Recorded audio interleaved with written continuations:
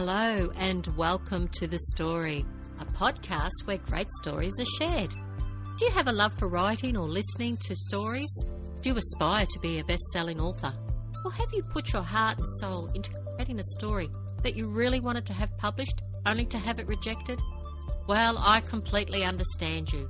I have self-published my own novel and want to share it with you all. I believe that good stories need to be shared, and that every writer who has created a good story should be allowed the opportunity to share it with the world, hence this podcast.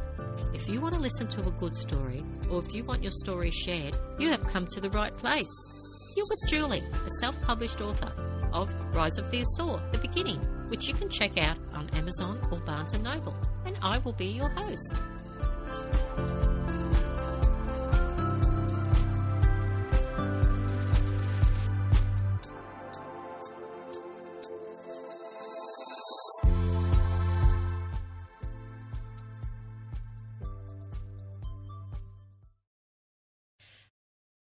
Hello everybody, how have you all been? We're up to episode 10. Oh my gosh, I can't believe how quick time has gone. It's been 10 weeks since I started this podcast, The Story, and we only have 5 more episodes to go before the book is finished. However, I'm going to be doing an episode before I start the readings of the second book in season 2 of The Story. As you may know, there are a few different themes throughout the book, and I thought it might be a good idea to have a discussion on these topics, which will be in the bonus episode. So I'm looking forward to that. Before we continue, I want to say thank you. Thank you for all your support so far. I know how valuable time is, and I appreciate that you have spent your time listening to the podcast. It means a lot, so thank you. Also, please share this podcast with a friend or someone you may know that would love to listen to a good story. And once again, don't be afraid to reach out. I would love to hear from you. And you're not alone, even if it is just sharing some ideas. I'd be happy to listen and support you. So please DM me on Instagram, or come and join the Facebook group, or send me an email to thestorypodcast, that's all in one word, @outlook.com. In Chapter 9, we saw changes taking place. Merrick, along with his family, are forced to seek advice from the ancient Seer after the visit from the Seer who was seeking his whereabouts. Flamer, Merrick's brother, is ordered by his father to stay behind, something that he becomes furious about.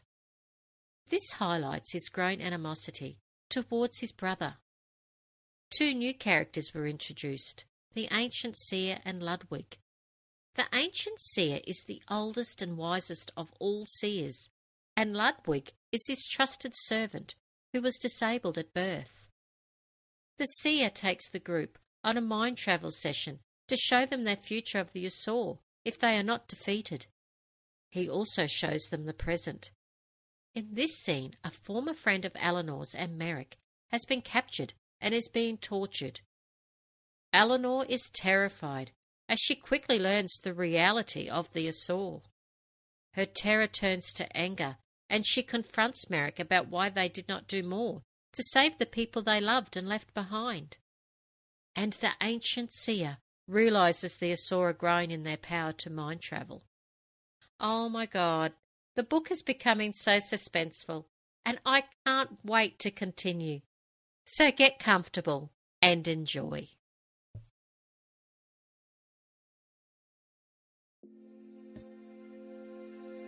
The night had settled comfortable in its presence, as it cloaked the world in a dark embrace. Merrick found it hard to sleep. He tossed and turned, his thoughts a jumble of ideas, fears and doubt. Eleanor felt his constant movements and sat up, waiting for him to notice her. Merrick sat up next to her. "What is it?" he asked. She let out a sigh.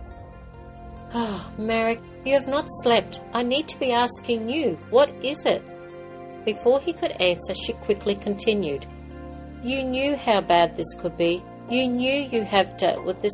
You have dealt with this evil before. It should be me that is tossing and turning. I'm the one who didn't know and left my family and friends to God knows what." Her tone had changed with a hint of anger, accusation and hurt. Merrick peered through the gloom, but it was hard to read her in the dark. Neither spoke, waiting for the other to speak, and the silence became deafening. "Eleanor, don't," she retorted, as she stood up from the bed, her anger in full swing. "Merrick, shame on you. You knew and you let it happen. They were my friends, Merrick. I loved them." Her voice faltered before breaking into sobs. Merrick stood up from the bed, now standing as well. Hesitantly, he walked to her side of the bed, standing in front of her. "I had to do what I did. Please understand," he begged her as he took a step closer. She said nothing as she wiped her tear-stained face before folding her arms, her anger still simmering. Merrick grabbed her hand, gently pulling her towards him, before encircling his arms around her. She leaned back into him, placing her head against his shoulder as he continued to hold her, breathing in her perfume, a mixture of lavender and jasmine. He couldn't believe how much he loved her, and his heart ached. Eleanor leaned into his embrace, despite her anger. She knew it was out of his control. He had chosen his family over anything else, and she had to respect him, if not love him for that. "What are we going to do?" she whispered, her heart starting to beat a little faster. The images of what she had seen were prevalent, and she had to work hard not to let them rise to the surface. Merrick felt her stiffen slightly within his embrace. He turned her to face him. She looked into his dark and stormy eyes before swallowing. Merrick had always been a force to reckon with. "We'll work something out," he said consolingly. She nodded, unable to speak. She felt her heart beat a little faster as Merrick's face came closer. His lips brushed against hers before he kissed her fully. She felt his mouth crush against hers and did not resist, instead welcoming his growing desire. Merrick moved his body closer to Eleanor's. He could feel her warmth and was suddenly overcome with desire. He started to pull at her clothes, fumbling with the buttons of her nightgown as she helped him take the garment off. "Merrick," Eleanor moaned, feeling her own longing grow. They forgot the world as it was for the present moment, instead giving in to their yearning of wanting to unite and be as one. Merrick laid her gently down on the furs that covered the bed, gazing at the woman he loved. He didn't want the moment to stop. He closed his eyes for a brief moment before he once again crushed her mouth with his. Eleanor felt Merrick inside her, and she rose to meet his thrusts, losing herself in the pleasure of love-making. Merrick paused to kiss and nibble at her neck, making Eleanor giggle. She pulled away from him, teasingly, before he reached for her again. They once again became entwined, before Eleanor felt her crescendo of pleasure match his as they rode the wave of ecstasy before coming to a shuddering climax. They lay together in a loose embrace before Merrick sat up, running his hands through his hair that hung loose. "Merrick?" He looked down at Eleanor, who lay naked under the furs, her eyes a stunning green as she searched his face. He waited for her to continue, bracing himself to what she would ask or say next. "Merrick, you have to promise me that you never would have let them be taken by such an abolition, that it was only by necessity." She shuddered as she thought of the woman tied to the pole and Ashton, her dear, sweet friend, as he had been dragged from the cart. Suddenly overcome with emotion, tears began to well and roll down her face. Sobs began to rack her body. Merrick pulled his wife closer. "No, you have my word," he said gruffly, trying to console her. Eleanor leaned into her husband, her tears like a flood that had been dammed and now had broken free. Merrick held his wife until she had cried out her grief upon learning the fate of their village. He'd forgotten how sensitive and gentle she was. After she felt she had no more pain to shed, she pulled away, wiping her face again with her hands. "I'm sorry, Merrick. I never realised the extent of..." Merrick held a finger to her lips before he kissed her again. "Please don't say any more. I'm tired of it, and it's only just begun. I just want to forget about it tonight, Eleanor," he said. Eleanor nodded. She loved him more than she had ever thought, and it suddenly dawned on her that the very fabric of human civilization rested on him, and it was an enormous task to be given. She grabbed the blanket that lay at the end of the bed, pulling it tightly around her. She closed her eyes. He was right. They should forget about it, just for tonight, to enjoy the time spent together. Eleanor moved closer to Merrick, feeling his warmth against the cool night air, and she was thankful. Thankful that he was there, that he was her husband. His very presence a strength in itself.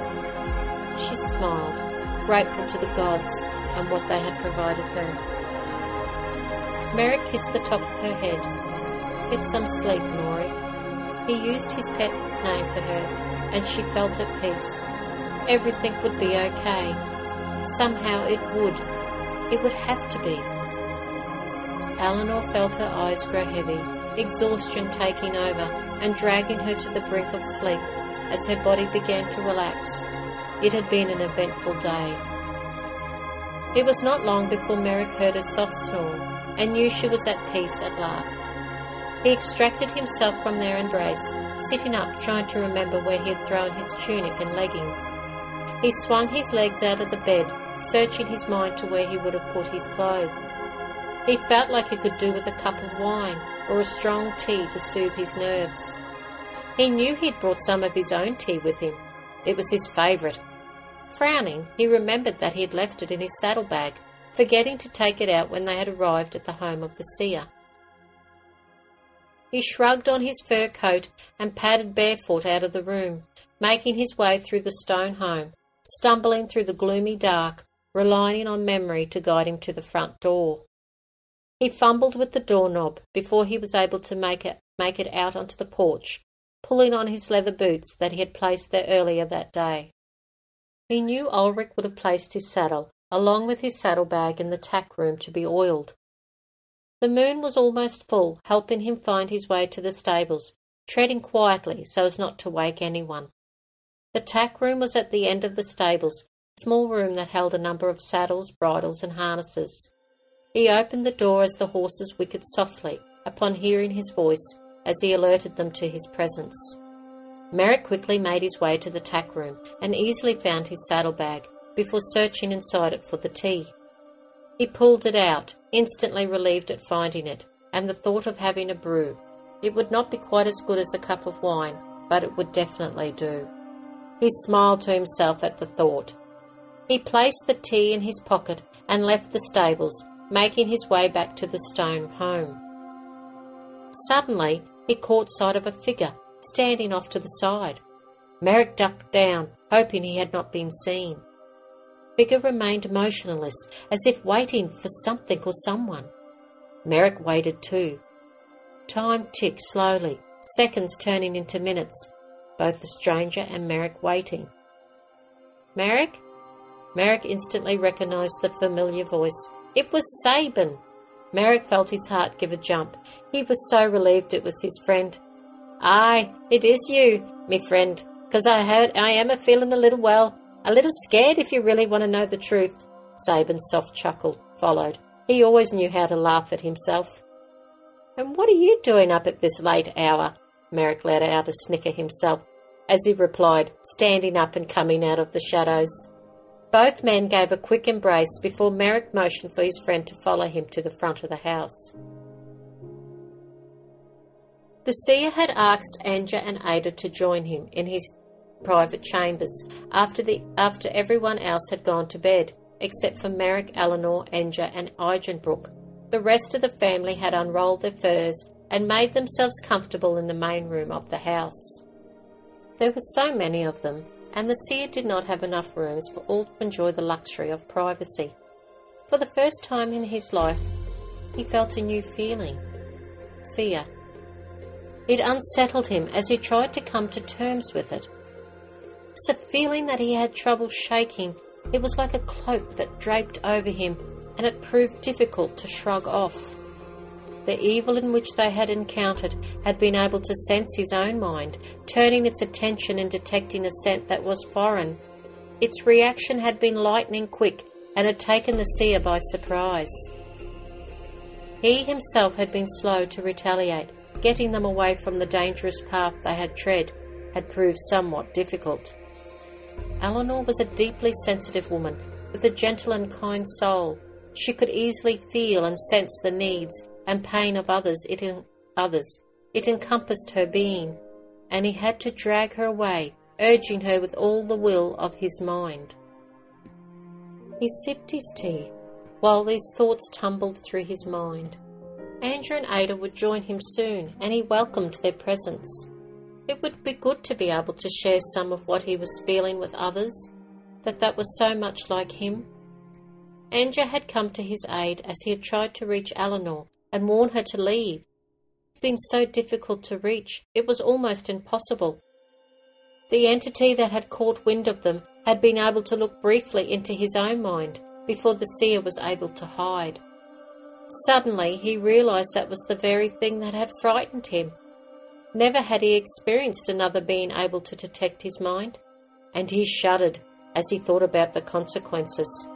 If that thing had been able to reach in further and grasp the secrets within him. He shook his head, letting out a low whistle. No, that was something that could never happen. It would mean an end to all. The seer was not just old but ancient. He had the memories, the teachings of a lifelong psychic, a wisdom most would never know. That in itself was a labyrinth of complexities, a bank of resources, something he had to protect. Andrew and Ada came in with a jug of the drink they had had earlier in the evening. The seer needed them to travel with him, to find out more about their adversary, who had fast become their greatest threat. Usually the seer would have warned at having too much of the mind-feeling wine, but these were fast becoming uncharted territories, and he was keen to find out more, and the drink would help. Ada carried a basket full of bread, cheese and cold meat to share. It would be good to have a light meal to stop the wine from making them sick. The seer nodded his gratitude at seeing the food. He was thankful they both had the insight to bring it. They settled themselves on the cushions before sharing the basket they brought. "You're worried," Andrew said, choosing her words carefully. She had a deep respect for the ancient man. He had taught her so much. The seer chewed his food, thinking on how to respond. He swallowed and cleared his throat. "I've felt something I never had or thought I would ever feel." "It's called fear," Ada blurted. "Sorry," she quickly added, before her grandmother could scold her. "Ah, Ada, you are more in tune than I once believed. But you must curb your enthusiasm. Remember the saying, fools rush where the gods fear to tread?" He chuckled. "Do not apologize for her, Anja. She is willful and headstrong, and she will need to be that, and much more, to be able to face the devil himself." Anja nodded. It was going to be a long road ahead, and they had only just begun. The wine that tasted like honey allowed them once again to free their minds and to travel where they wanted to go, while leaving their physical bodies behind. Ada closed her eyes as she began the soft chanting. It helped relax them and connect the power of their thoughts, a unification of psychic. She could feel herself leaving her body, and the feeling of euphoria embraced her as she felt herself float over the stone hut and enter the dark night. The trio sought the whereabouts of the entity, and it was not long before they came across a figure that rode alone on a road that led away from Igenbrook's village. The seer cautioned them to be careful. No doubt they were now aware of the mind travel. The creature was constantly stopping and sniffing the air. It was on the hunt for something or someone, and they knew exactly who it was after. The seer wanted to peer under the covers, to gain an insight to find out what they had planned and where and how big their main force was. If they could find this out, they had half a chance of destroying them forever. Ada and Anja would serve as distractions, as the seer would penetrate his thoughts, gathering as much information as possible before they would flee, and the creature would never find out just what had crawled inside its mind. At first the creature was confused, unsure on what was manipulating his thoughts. As they began to scatter, it shook its head, suddenly feeling drowsy. It had been a long day. It would need to find somewhere to rest for the night, as it had not slept in nearly a week. Sleep beckoned and pulled at it, a gentle tug that made it yawn. It stretched in the saddle, looking for some sort of shelter. It couldn't believe how tired it had become. It wasn't feeling this sleepy earlier. A large forest flanked the road, and it decided it could tether the horse and sleep safely under one of the huge oak trees that strained and reached for the black sky above. The gentle tug was slowly becoming a firm pull as it shook its head, making its way to the forest. It quickly unsaddled the horse and tethered it to a tree close by and rolled out its fur. It laid its huge frame on the cold, hard ground.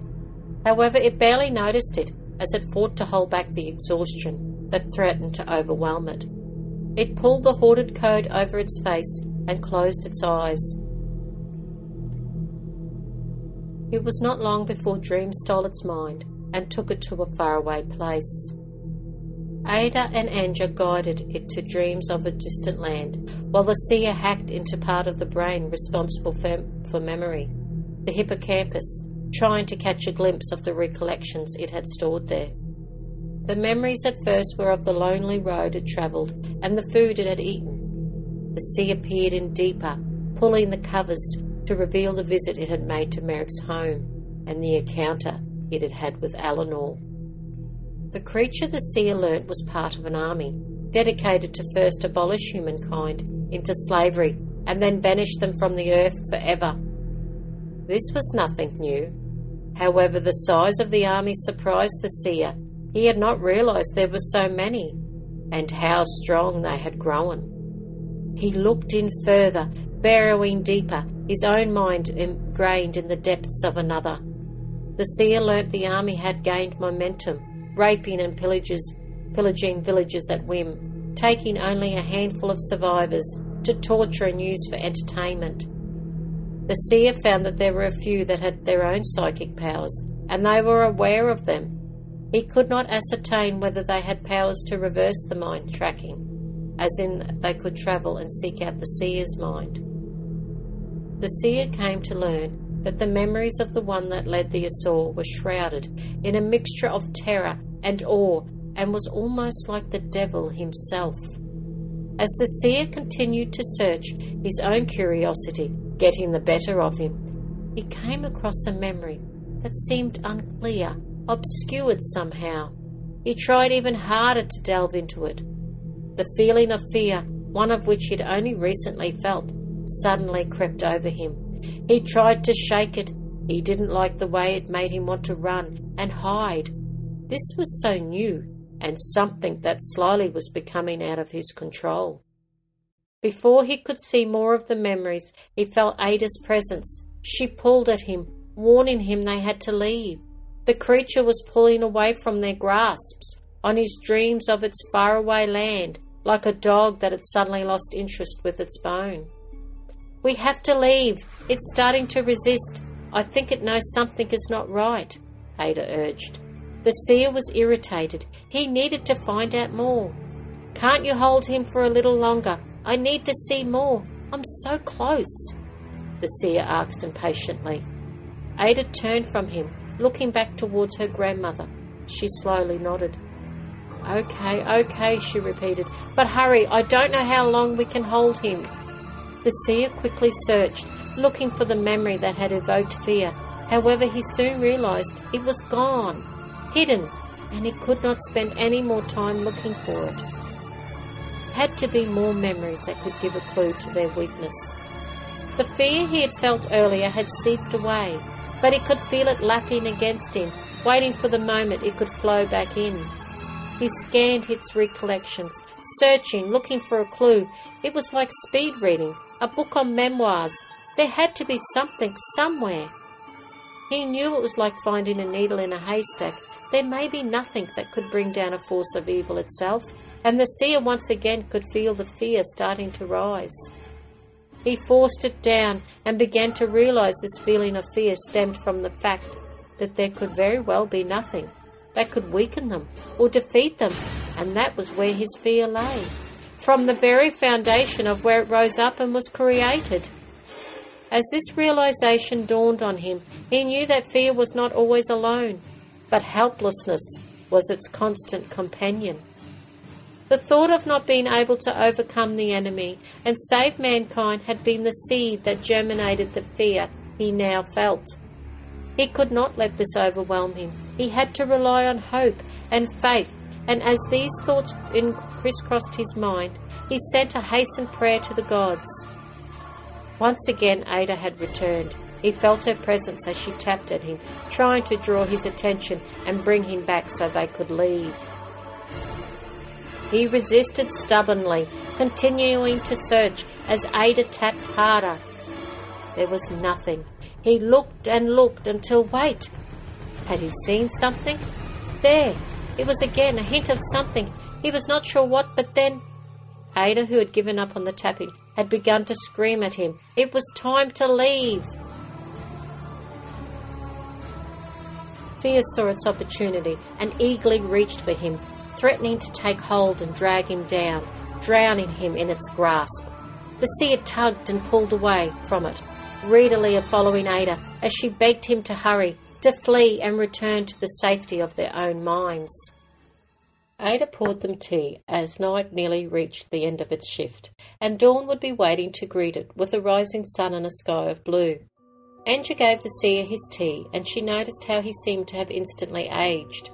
Wrinkles seemed deeper, his hair whiter, and he had a look. She frowned as she tried to work out what it was. She'd never seen it on him before. It slowly dawned on her that the feeling he now wore was fear, and that was what she had never seen him have, fear. The realization of the seer being frightened shook her, and as she sat back on her cushion, she saw that he was watching her. He never missed a thing. She waited for him to speak, her own fear now beginning to rise. It must be bad. What exactly had he seen? The answer to your question, Anja, is I still do not know. He had read her mind in an instant, and he still never ceased to amaze her. We are, the seer chose his words slowly, we are facing the biggest threat to mankind that there has ever been, and we need more than help. We need a miracle to fight and to win this. He closed his eyes, taking a deep breath, before continuing. I can only pray to the gods for their help, because we are going to need it. Andrew and Ada looked at each other. They could tell the seer was distressed. Both of you, please leave me. I must meditate and pray. Your tasks are done for the moment. I want you to rest and come back to me this evening. With the rest of them, we'll have a lot to discuss. Leave me now, and please do not worry. I have the favour of the gods. They will guide me. He waited quietly as they stood, bowing their respect for such a great man, before leaving to seek much-needed sleep.